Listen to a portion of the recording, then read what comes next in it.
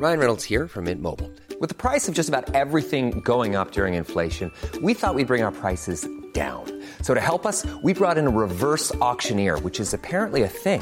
Mint Mobile Unlimited Premium Wireless. How to get 30, 30, bit to get 30, bit to get 20, 20, 20, bit to get 20, 20, bit to get 15, 15, 15, 15, just $15 a month?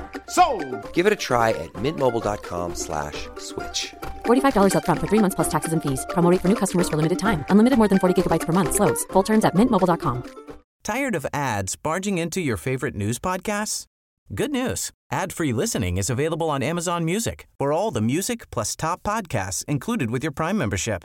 Stay up to date on everything newsworthy by downloading the Amazon Music app for free or go to amazon.com/news ad free. That's amazon.com/news ad free to catch up on the latest episodes without the ads. You're listening to the sound of London. This is Londonist Out Loud. I'm Quentin Woolf, and with the sunshine upon us and the opportunity for physical exercise beckoning with its finger in this week's show, my guest nearly persuaded me to go for a jog. This is the healthy way to see Secret London. And, well, for a show about jogging, this episode contains a surprising amount of material about zombies and death. Before we head out, a couple of bits I've been meaning to share with you for ages in response to various shows. Going back to our episode on the East End French, Harry Kidd says, I'm a weekly follower of your podcast, using it to find places and events to see during my forthcoming visit to London. I found the East End French podcast extremely interesting. Mention was made that the Huguenots' major emigration was in the 1690s, but they weren't the first. Reading Samuel Pepys' diary, you learn that his wife, Elizabeth Saint-Michel, was Huguenot, and her parents and brother Balti had been in London for some time. I believe her father, like Pepys, was a tailor. He really gets everywhere, doesn't he? Frankel Trimmings came up in one of our podcasts, and you remember that's the very strangely shaped building in Bethnal Green, ADGB. And Discuss tells us that it's a former cinema opened in 1913 as Sharp's Picture House and remodelled in the 30s. It remained a cinema until 1964. Then it became a bingo hall, and that was through till 1990. Since then it's been the fabric warehouse it is today. This year, ADGB says it will follow the sad, inevitable fate of nice old buildings in East London. It's becoming, yes, you've guessed it, flats, but at least the frontage is being retained and it's not becoming ugly, boring, glass-fronted boxes. Finally, Larry Borges of National Geographic fame, who's responding to our Look Up London episode when we were talking about the insignia that banks chose, and we passed a bank that used squirrels. He says, not basing this on any research, but it seems to me that the reason that many early banks chose ferocious symbols instead of, for example, squirrels, is that early banks were most likely very tenuous affairs, and they wanted to get the point across that they would aggressively protect your money from all comers. I should say as well, by the way, that Larry was the brains behind our excursion to Lord's, and he's thought of a couple of other excellent suggestions that we're following up, thanks to all three of our correspondents. Okay, running shoes on, let's get some exercise. Hey baby, let me take you down to a place of strange sights and sound. You ain't never seen the like before, just a stone's throw from your front door.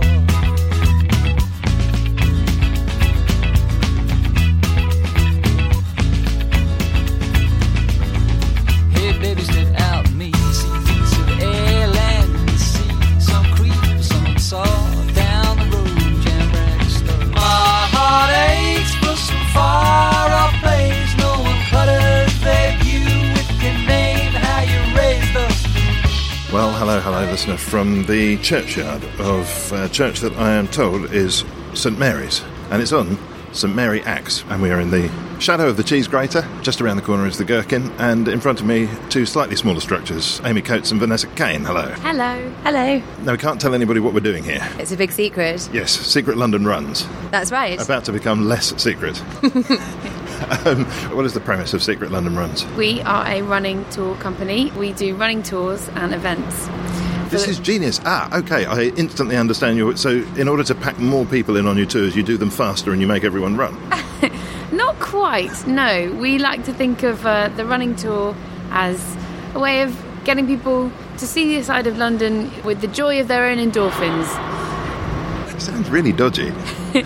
No, yes. It could be. No, we combine jogging with sightseeing, so sight jogging. And it's getting pretty big all around the world. There's sight jogging companies in most cities, but there's not really that much up and running in London. We decided to get in on it because Vanessa and I have always loved running and history. So what better pair to set up a sight jogging company? I've got a big question mark in my mind about the term sight jogging. Because sightseeing, you see the sight. Sight jogging, you don't... You jog a little bit and then have a stop, and then we'll explain one of the really cool stories about one of the sites that we're at. And when you jog, it means you can cover more ground than you would on a walking tour, and you can, of course, go down those cool, crooked London alleys and streets that you wouldn't see if you were on a bike tour or a bus tour. So it's just the best of all worlds. I'm going to be exploring virtually because there's no way I'm trying to record this whilst jogging with you. That didn't even cross my mind as an option for this interview, by the way. How'd you do it? Did you consider that as a possibility, by the way? Am I the only one not to have thought of that as an idea for this? We hoped you might. Oh, no. I'm sorry to dash your hopes. Maybe next time. Maybe not. We're going to be remaining entirely stationary. But we'll dig into some of the places that you go to. What are the practicalities, though, of doing your tours in this way? I'm thinking particularly of the necessary health requirements of the attendees. Well, I think we make it so that anyone can do it, really. So we have power walking options. And actually, I broke my leg just after setting up this company, which was a bit tricky. Yeah, seriously. Yeah. How did you break your leg? At the office Christmas party. It wasn't very clever. No, I've got to know more. I'd had a bad day, and... What, before you broke your leg? Before I broke my leg. It was only about 9 o'clock, and I remember saying to people, it's short and sharp tonight, guys. And then on my way getting into a taxi, I fell off my heel, and it just snapped down a curb, and that was that. On the way home as well, which yeah, is I'd already decided that it was time to go. I need to get my head around this then. So you're doing another job at this point? You've kind of already set up Secret London Runs? Yes, exactly. What was the idea then, that you're going to depart your day job? Well, we both just have, actually, haven't we? Oh, really? Yeah. What have you departed? Well, I'm head of copy in an advertising agency. And I head up a marketing team in a publishing company. And sight jogging is what you came up with? Well, okay. We've both been working in our fields for 5 or 6 years now, and last year we launched Secret London Runs, and it's just gone so well, more than we could have hoped. So every time we start working on it, it doesn't feel like work, so we decided to give it a proper go, and that's why a month ago we handed in our notices and we've gone full on. Well, it was getting to the point where we both worked really hard in our jobs, and then we were also working really hard on Secret London Runs. So, I mean, the thing that's been taking up most of our time is that we are doing lots of events, which are like murder mystery events. So we have to learn all the history of that area and time period, then kind of write a murder mystery book, and then work out how during a run you could meet suspects and witnesses and discover who the murderer is. So you've got three businesses in one? No, that's all part of Secret London Runs. No, I understand that, but you've got the murder mystery thing, which for some people that would be enough. And and the runs, yeah, and the history guided tours, all as one thing. Yeah. Why on earth are you taking on so much? Well, it came hand in hand, really. We had a launch event, of course, when we first started, and it just went so well that we decided to do events as a more regular thing. And one drives the other, really. But having events is so easily publicised in all the kind of London listing guides that it drives people to our website, and it drives and we get loads of TripAdvisor reviews. We're number 20 out of 125 now. 25 now, yeah, it's a recency thing. Out of 161 things to do, outdoor things to do in TripAdvisor, and that's mostly thanks to reviews we've got. I'd say 80% from our events. So it brings in the traffic for us for the tours. And I think what we realised when we started doing the tours and testing them out on our friends was that everybody spends all their time in London and they just don't notice anything.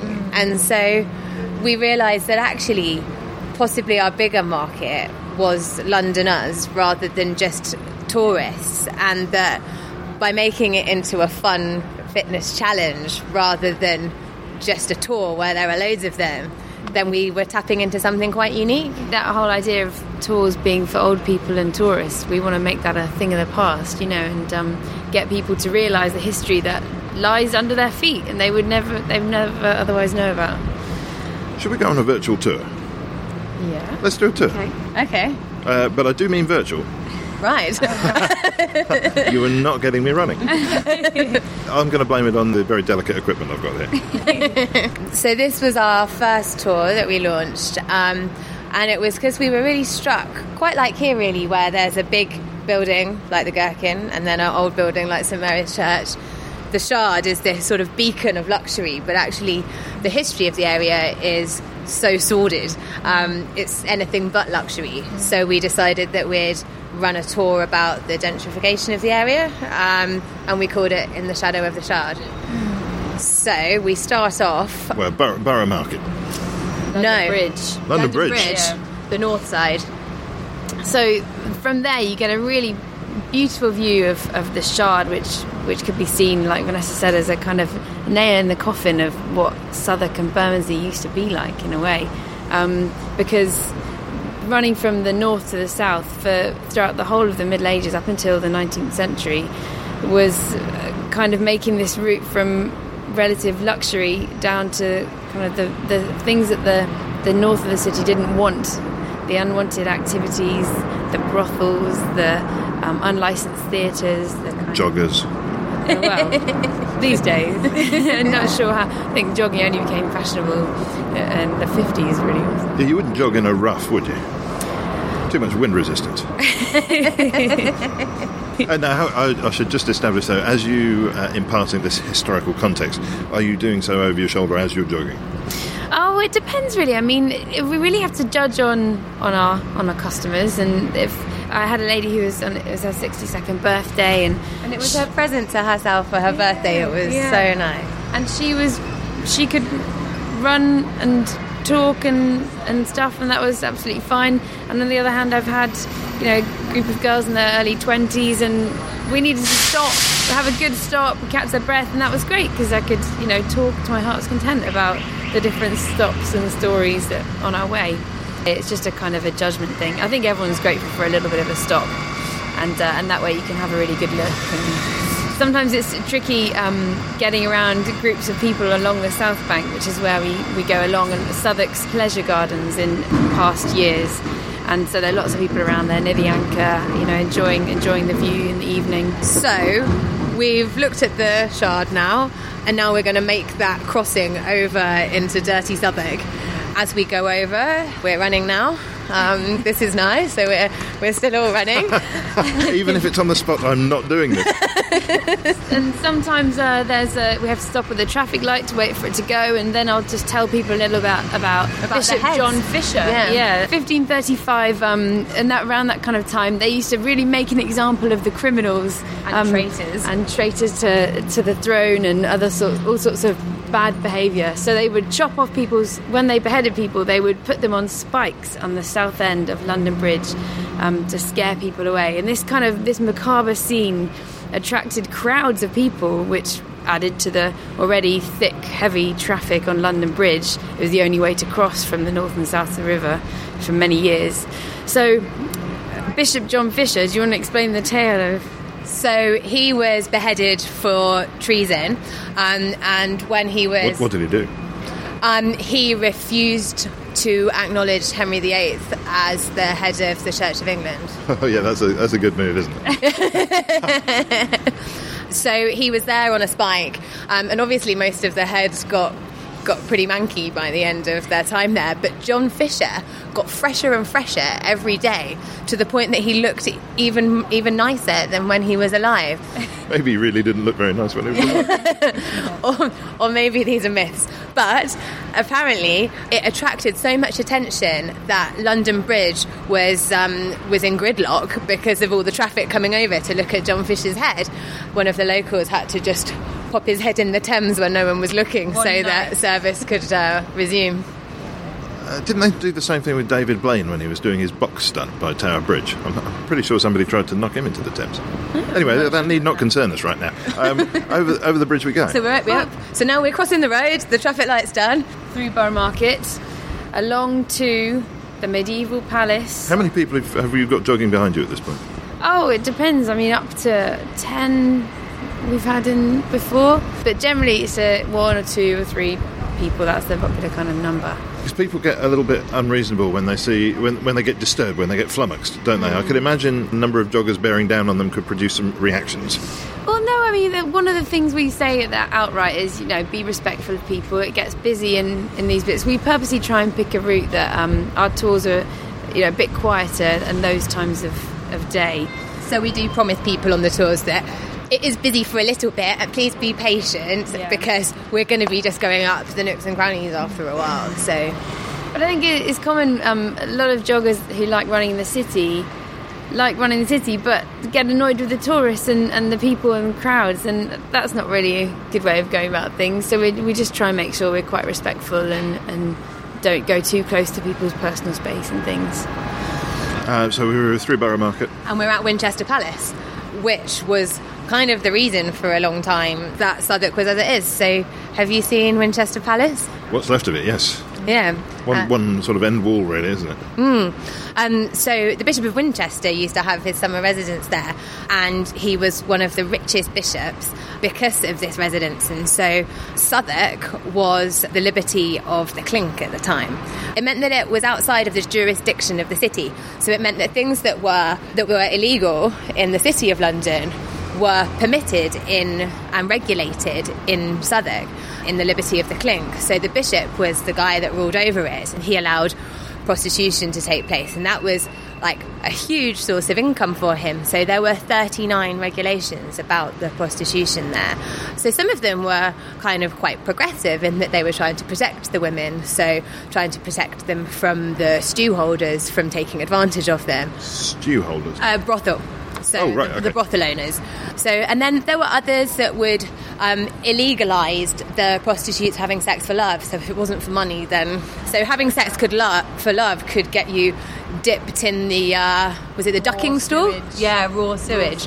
That's an amazing thought crime. I've never heard of that before. Yeah, it's horrendous. You should read this. 39 regulations. Lots of them were put together because when lots of the soldiers started coming back from the Crusades, they were bringing back with them lots of diseases, and so lots of them were to protect people from that. So all the prostitutes had to have a 3-monthly checkup, and if they were found having sex with a disease, then they'd be banished from the liberty of the Clink. It's a mad set of rules. We kind of became so fascinated by the Bishop of Winchester and his role over the liberty of the Clink that in our launch event we had a murder mystery called Who Killed the Bishop of Winchester? So we had quite a lineup because of all of the things that he allowed and all of the people he would have upset by doing so. It's really tragic. Sex work was considered a necessary evil back in those times. It's something we find it so hard to consider, even understand now, but to prevent men harassing good women. Yeah, so the Catholic idea in that time, well, I've read that it was the Catholic idea anyway, was that Southwark's brothels were kind of a necessary evil. The men of the city were going to need to express their urges, and so better to do it on a Southwark whore than on a good woman of the city. So yes, I imagine it was the men who were saying that. One would have thought, wouldn't one? It seems difficult to imagine you imparting all of this whilst on the move, but on the move we are. Be a stop just outside what remains of the Winchester Palace and the old Clink prison, and then off we run along the south bank, which would have been lined with brothels up until the 1600s. So the ferryman would have made an absolute killing transporting men from the city over to the south of the river, as I said earlier, Southwark's pleasure gardens, to spend a night there, and they would have made a rip-roaring trade. So along we run down to the Crossbones graveyard. Yes, Crossrail has sealed it off actually. Yeah, exactly. And now there's a lovely garden there for the Friends of the Crossbone graveyard.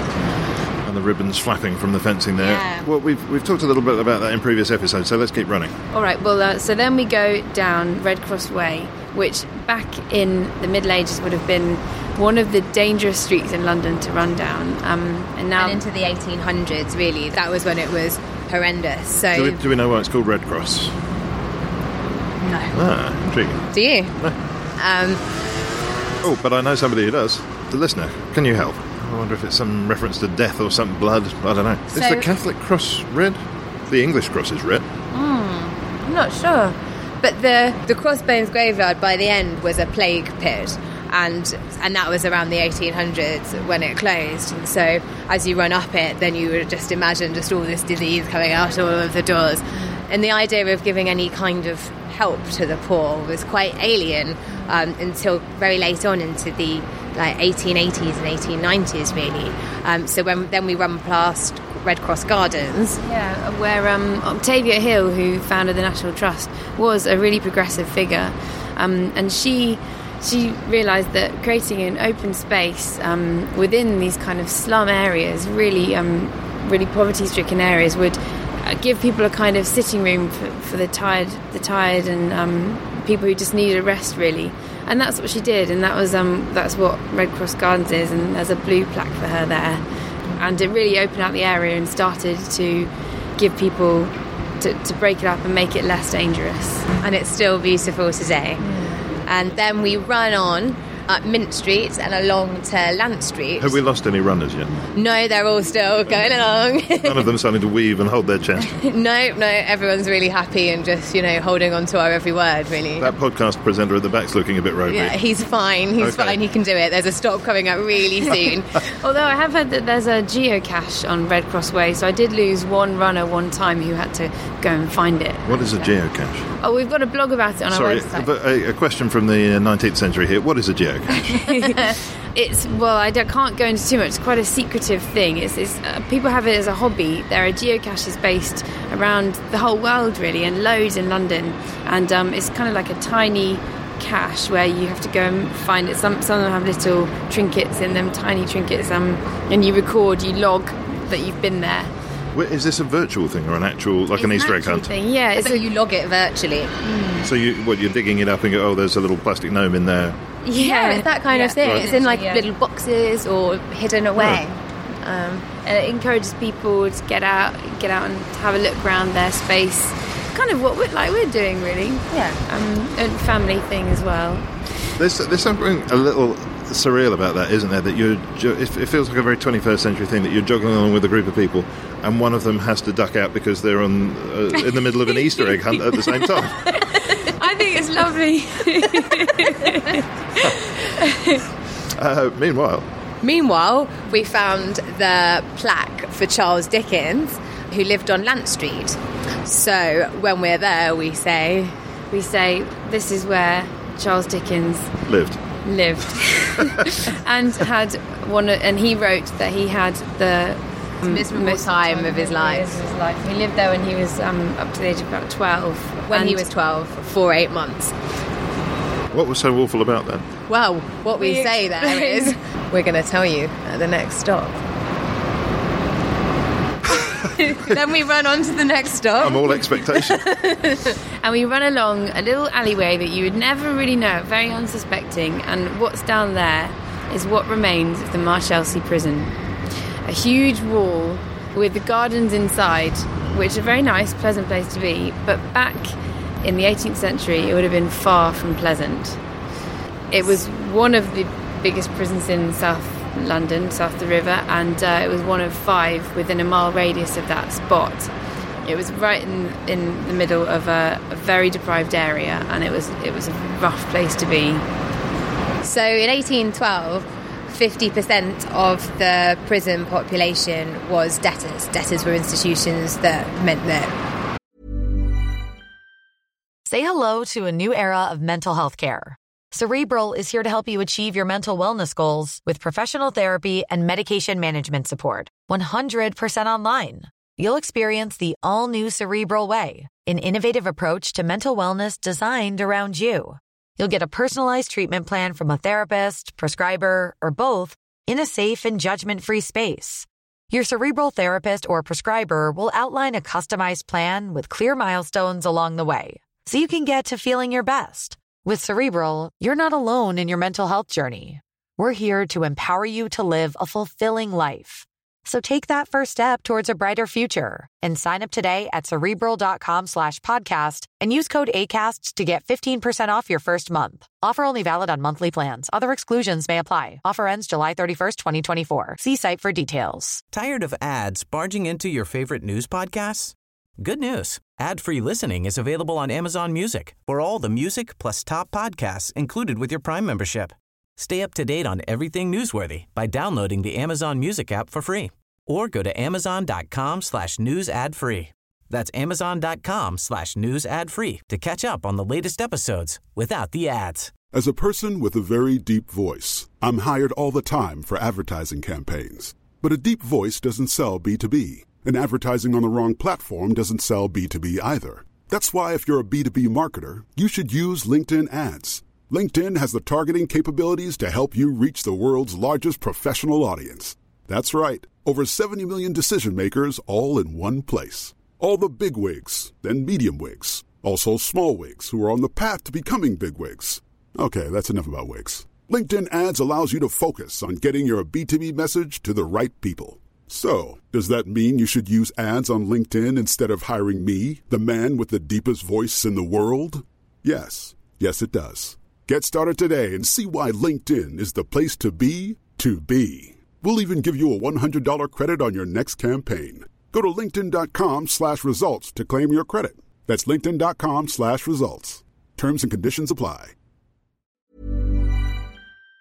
That were made to make their owners money. Wasn't Dickens' father a debtor? So that was why Dickens lived on Lant Street around the corner, because the rest of his family, bar his sister, were all imprisoned in the debtor's jail for 10 months. I think I said 8 months before, but it was 10. Right. So he had a debt with a baker, and that meant that he was inside the prison for 10 months. So they'd make it so that the people that had enough money to live would be able to spend their money in taverns and on different things inside the jail. And you were really desperate to try to stop going over into the side where you were begging for your meals. There's a wonderful book called The Devil in the Marshalsea, and it's a beautiful piece of historic fiction and just absolutely brings to life what life would have been like in that prison. Horrendous on both sides of the wall, but particularly horrendous on that side of the wall. What have you come away from that book with in terms of detail? Bad dreams. Well, I mean, it was quite a normal sight back then for somebody to, in the city, wherever else in London, suddenly be shackled up, put in chains and dragged, put on a ferry over down to the Marshalsea. And that's kind of the start of the book, really. And then it goes on to talk about the tavern where they could drink some really weak, horrible ale if they wanted to, and the candles were made of pig fat and it stunk, and there's a scene where he doesn't understand why nobody's sitting next to the only window in the tavern. You know, there's a balcony there, great. And he goes and he looks over the other side of the wall, and there's people walking around like zombies, just skeletal figures, a couple out laid in the sunshine, dead, and that's what life was like on the other side of the wall. And this is 150 odd years ago. Yeah. So as soon as you... A bit more than that, but... Yeah, 200 years ago. So as soon as you could no longer benefit financially, the people that owned it, you were just shoved in like a dog with a seat on the other side of the wall. One of my favourite things about that book is how he describes knowledge as currency back then. So if you had a tip off for somebody, then you might be able to get a favour back from them, and it was usually the keeper of the keys and the guards who you'd be able to, send letters or get a few cigarettes. Just on that idea of information, because we've sort of been through and come out the other side of an information age, haven't we, in probably the 80s, 90s, and information's kind of free now. With the internet, anything you could possibly want to know, you can know instantly. So it struck me that what you're doing here is finding a new and interesting way to dress up knowledge, really, a different delivery mechanism. Not necessarily dress up, but... No, dress up was an unfair term. But get people to really understand it. And I think the term narrative is really overused in creative industries these days, but there's a reason for that. And people you can't ever know what it was like, but you can kind of get a feel for it if you immerse yourself in that history. And London is just a fascinating place because that history is there on the streets for you to see and to experience. And what I love and hate about it is that the more you learn about it, the more you realise you don't know. So it means that there's years worth of fun, but it means that it's not something that we're going to nail overnight. So we run to Horsemonger Lane Jail, which was also the site of executions. So back in the day, they would have drawn crowds of up to 20,000 people to come and watch the executions. And as you know, it would have been a huge public party. Basically, there would have been jesters and music and drinking and rowdiness to watch people be hanged. And do you know what that communal feeling the next day might have been like? What it might have been like when the whole village was suffering after a day of festivities the previous day? You think of a word for that? Oh, yes, hanged over. Exactly. So that's where our word for hungover comes from. Oh, very interesting. Is that official? Yeah, that's where how did you find that out? Comes from. Oh, well, many of our trips down the rabbit hole, as it were. When we're researching our tours and events, it's so easy to just get lost in history and Wikipedia pages and books, and so I can't say where I picked it up from, but somewhere. So you two, I've got an image of you on a Sunday afternoon in the process of setting up Secret London Runs, leafing through many an encyclopedia. You two go way back, don't you? Yeah, we met on our first day at university and we sort of fell in love ever since. Yeah, we actually lived next door to each other, but they just a huge coincidence because we're Coates and Kane. Oh yeah. Which, by the way, is a good double act name. It is, isn't it? Yeah, maybe one day. Well, maybe already, just with a different name. And can I just correct? You said on a Sunday afternoon delving through books. It's more like Monday at 2 a.m, Tuesday at 6 a.m. This, as Vanessa mentioned earlier, it's been a huge lot of work, and one of the best things about it is that our relationship as friends as well as business partners has just developed and changed and become something really lovely. So lovelier. Yeah, there's too much sycophancy going on now. Starting to feel nauseous. Sorry. There's a bucket over there. Meanwhile, having just executed some people. Yes. Well, you can tell about a couple of the people who were executed on this. I can't remember. Oh no! I wrote. Whisper into a microphone. No, it's the tour that I do. So but it's just I haven't really been able to do a tour since breaking the leg. No, I wanted to ask about that. So you've just set the company up. Hey, let's both run running tours. Yeah. And then you go, no, I won't do that. And I just started to do this tour. And I love it. So what do? Are you sitting in there like a wheelbarrow being pushed by you? Wait, we did do that, didn't we? When Vanessa's leg was broken, we wanted to practice a tour. So I had to wheel Vanessa around the tour while she... In a wheelchair, not a wheelbarrow. Yeah. Wheelsfreedom.com is like borrow a wheelchair, and they're amazing. But did you not think that this was a major hole in your plan? Vanessa's not like that. I wrote to quite a few disabled meet-up groups and asked them if they'd like to come on a wheelchair tour, and Amy would push me, and we could all go, but they weren't very keen, and they were like, it's the middle of winter, like we don't want to, our people don't want to go out in the cold. And in hindsight, we probably needed special licenses and things. Yeah. So, and as well, when we did do the tour, so we did it to practice with some friends that we'd met on Twitter, and Amy was yanking me up the curbs and wheeling me along the road. So In the Shadow of the Shard is not disabled friendly. No, we realised on that one. Yeah. Well, not that disability. For our Christmas party, on the other hand, so this was shortly after Vanessa broke her leg. There was not even not even talk of cancelling it. Instead, I wheeled Vanessa from her house in South London up to the pub where we had our Christmas event, and off we went. I crawled up the stairs. This was about 2 weeks after breaking my leg, so I crawled up the stairs, and at that event all we had to do was just register the runners, give them their brief, and then they set off to do a challenge where they found the statues in the area. So it was fine. It was definitely broken leg friendly, that one. Who have we executed down at what was it called? Horsemonger Lane? Well, there's a couple of interesting executions there. I mean, the one that drew the biggest crowd was Edward Marcus Despard. That was 1803, and he was the last man in British history to be sentenced, hanged, drawn and quartered. And he was a Protestant Irishman found guilty of high treason. And then another story, which got the nickname of the Bermondsey Horror, was Mary Manning and her husband, who were hanged for them. I'm a writer. You were a writer. Yes, good correction.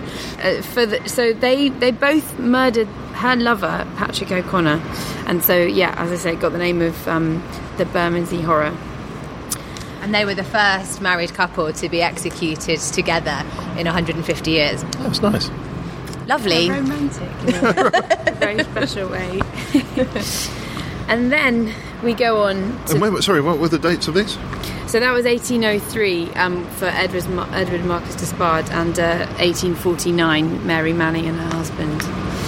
Alarming recently. Recent history, we're talking, and it was by no means the most heavily used execution site. Up in Marble Arch, which was the Tyburn Tree, was a gallows that could house 28 people, all to be executed at once, and that was probably the biggest execution site. And that features in one of our other tours, the Riches, Royals and Rumours tour, which is the other side of, which lets people experience and explore the other side of the Buckingham Palace, Westminster, Mayfair area. So, while I'm doing the tour, I often see groups of tourists and tour guides looking at Buckingham Palace and how many rooms it has and how often they have to cut the grass in St James's Park. But our tours are very different from that. It's the real bit grimier history of the areas. That's an appalling thing to imagine, isn't it? 28 people being dispatched. That's 24. Industrial. Yeah, 24. Yeah, 24. Industrial scale. And I mean, the people who were to be hanged were almost celebrities. People to be hanged were seen as almost celebrities back then. I mean, they were notorious, some of them. And so people would line the streets all the way from the Old Bailey up to Tyburn, giving them ale and bread and cake along the way. As I say, it was a hanging parade. And they got to the point where... So the bodies were promised to anatomists who would, of course, use them for their own research. But the families didn't like this very much. So when the bodies were cut down and the anatomist and medical students would rush to try and grab a hand or a leg, the families would come out and fight with them, and it would just be a huge scene. So hanging parades were banned in the mid-19th century. If you think about it from the perspective of how people felt about the royal family, it wasn't always so... of course, nowadays everyone has got their own opinion about the royal family, but protests against the decisions of the government and the royal family were not a new thing. That's been going on for years and centuries and centuries, of course. So the people who didn't agree with government and the royals and the wealthier people were themselves heroes of their own subcultures. So it's not like everyone thought they were doing wrong. In fact, on the contrary, I think it was widely acknowledged that there was a lot of crookedness within the police and of course the bishops. You just gestured at Vanessa there when you said the bishops. Well, is there something I don't know? I am a bishop. I should really have mentioned that in the... Well, the intro, shouldn't it? We for our launch event, one of the best actors that we had were Vanessa's own parents. One of the best actors you had. The best pair of actors we had. So Vanessa... I imagine them playing one character, like a pantomime horse or something. Next time. Goliath or something. No, I'll let Vanessa tell you. It was, they dressed up as the Archbishop of Canterbury and his favourite nun, because my mum wanted a part but she wanted to stand with my dad, so she was a nun. That's immediately invoking scandal. So he was William Warham, and William Warham, he kind of wore black and then just a brown bit of fur around him. I sent my dad a picture and I asked him if he'd got something similar. And please say no, Dad. Please say no. Wow. Dad said, I'll see what I can do. He went away and he arrived in this really ornamental bishop's dress, so it was cream and golden with a blue cross. He'd made a big hat that kept blowing off, and all the runners had to go into the road together. This was clearly the moment he'd been waiting for a long time. He was amazing. In his element. Yeah, and my mum was a nun, and together they were just this double act that everyone came back and were like, who were the bishop and the nun? They were amazing. What are your parents' professions? They're both retired. Too much time on their hands, clearly. My dad plays croquet and tennis and badminton a lot, and my mum actually spends a lot of time, well, they both do spend a lot of time with the church, which is how they managed to get such fantastic outfits. Well, actually, your mum hired it from the costume shop, didn't yes, she? She It was did. a nun outfit. And didn't they have a special party going on the same day when they went to hire the outfits? They thought that my mum were off to a Tarts and Vickers party. Or the Tarts and Vickers party that was happening in Wellingborough on that evening. Well, I don't know what I expected when I met up with you, but we've gone way off piste. Do you want us to finish the virtual Yeah, I tour feel we in one ought to. sentence? Yeah. Or? No, not one sentence. Well, how many sentences would it normally take? If we keep going like this. Should we talk about the thing that Bermondsey was really popular for? So then we pop into Bermondsey, and just to summarise, we point out a few things on the way which show that Bermondsey was the centre of leather for hundreds of years. And so leather was like quite a dirty trade, because it was made from urine and faeces, and Charles Dickens described it as really... made from Charles Dickens. Human leather. I don't know what the Human Tissue Authority would say about that. But I've actually got an extract from Charles Dickens Jr.'s book, which really delightfully sums up what life would have been like in the slums in Bermondsey. Do you mind if we read this on the tour? So and people usually really like this bit. So he says the neighbourhood in which and this is the leather exchange. The neighbourhood in which it stands is devoted entirely to thinners and tanners, and the air reeks with evil smells. The population is peculiar, and it is a sight at 12 o'clock to see the men pouring out from all the works. Their clothes are marked with many stains, their trousers are discoloured by tan. Some have apron and gaiters of raw hide, and about them all seems to hang a scent of blood. So I think that's a really nice way of kind of getting a feel for what the area would have been like and smelled like, and how gross it would have been.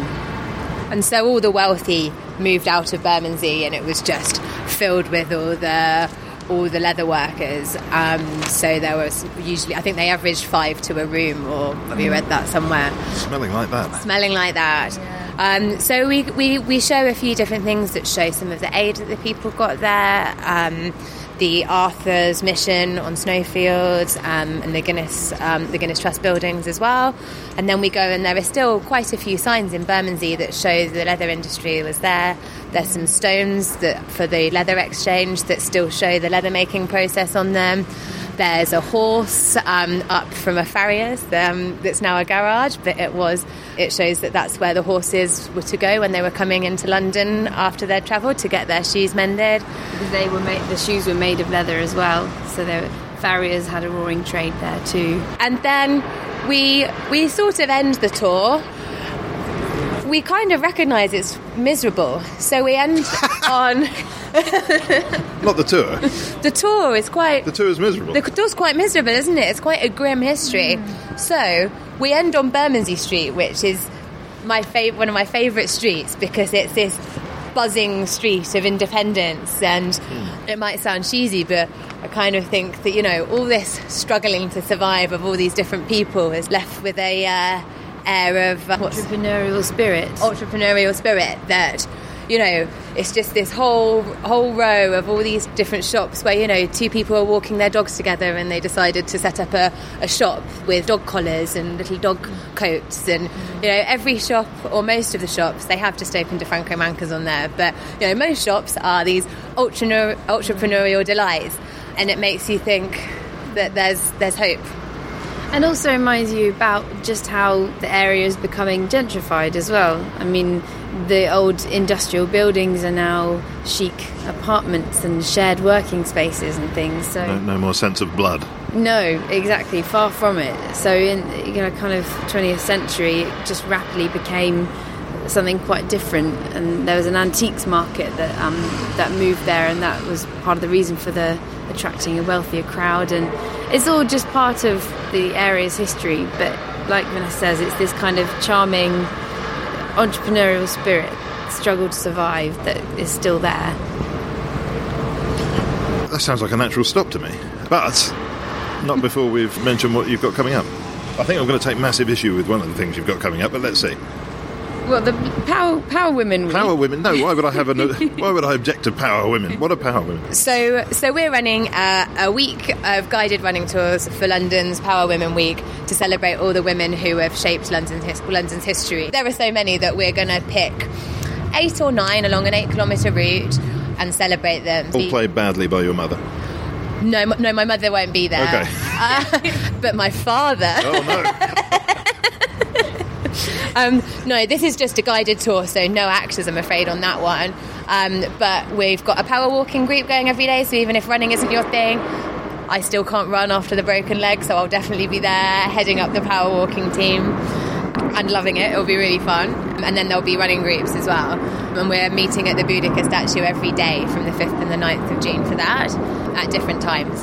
And then after that, we've got our Murder Mystery Run, which is a 5K team challenge where's it? Oh, we're killing off Henry VIII's lover, Elizabeth Bloud, in a whodunit running challenge.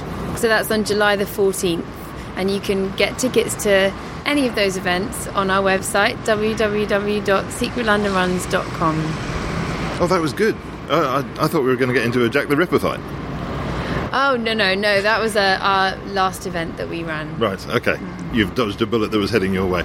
We should probably say that if we've got anything historically wrong in this interview, then we always welcome corrections and input, suggestions and questions. There's an interpretation and different sides of stories. One of the really great things about doing the tours is that we're always getting input from our customers. Some people have got their own stories of London and what it used to be like even when they were a child. And I just wanted to mention as well that if you listeners know that we've said something wrong or got something a bit inaccurate, then please do get in touch. We've got a contact us page on the website, so we would love to hear from you if you have any comments or suggestions. Well, I think that's a good place to leave things. You know, we haven't said a thing about some of the most impressive architecture in the world that we're standing underneath right now, and we could do, but that's the joy of London, is that we can come back and do that another day. What a privilege. For now, though, Amy Coates, Vanessa Kane, thanks very much. Thank you. Thank you. My heart aches for some far-off place. And that's all for this week. Thanks for this week to Vanessa Kane and Amy Coates. Thanks to Bernie Barclay. Theme and incidental music was by Songs from the Howling Sea. I'm Ian Quentin Wolfe. Let's wait on time. Time.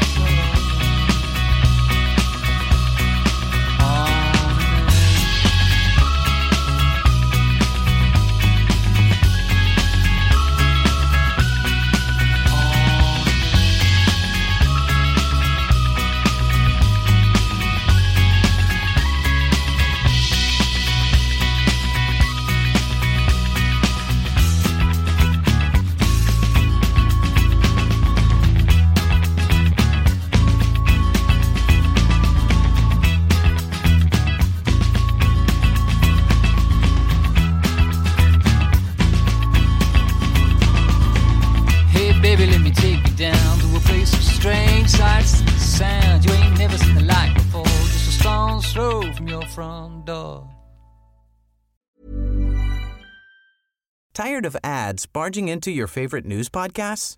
Good news. Ad-free listening is available on Amazon Music for all the music plus top podcasts included with your Prime membership. Stay up to date on everything newsworthy by downloading the Amazon Music app for free or go to amazon.com/news ad free. That's amazon.com/news ad free to catch up on the latest episodes without the ads.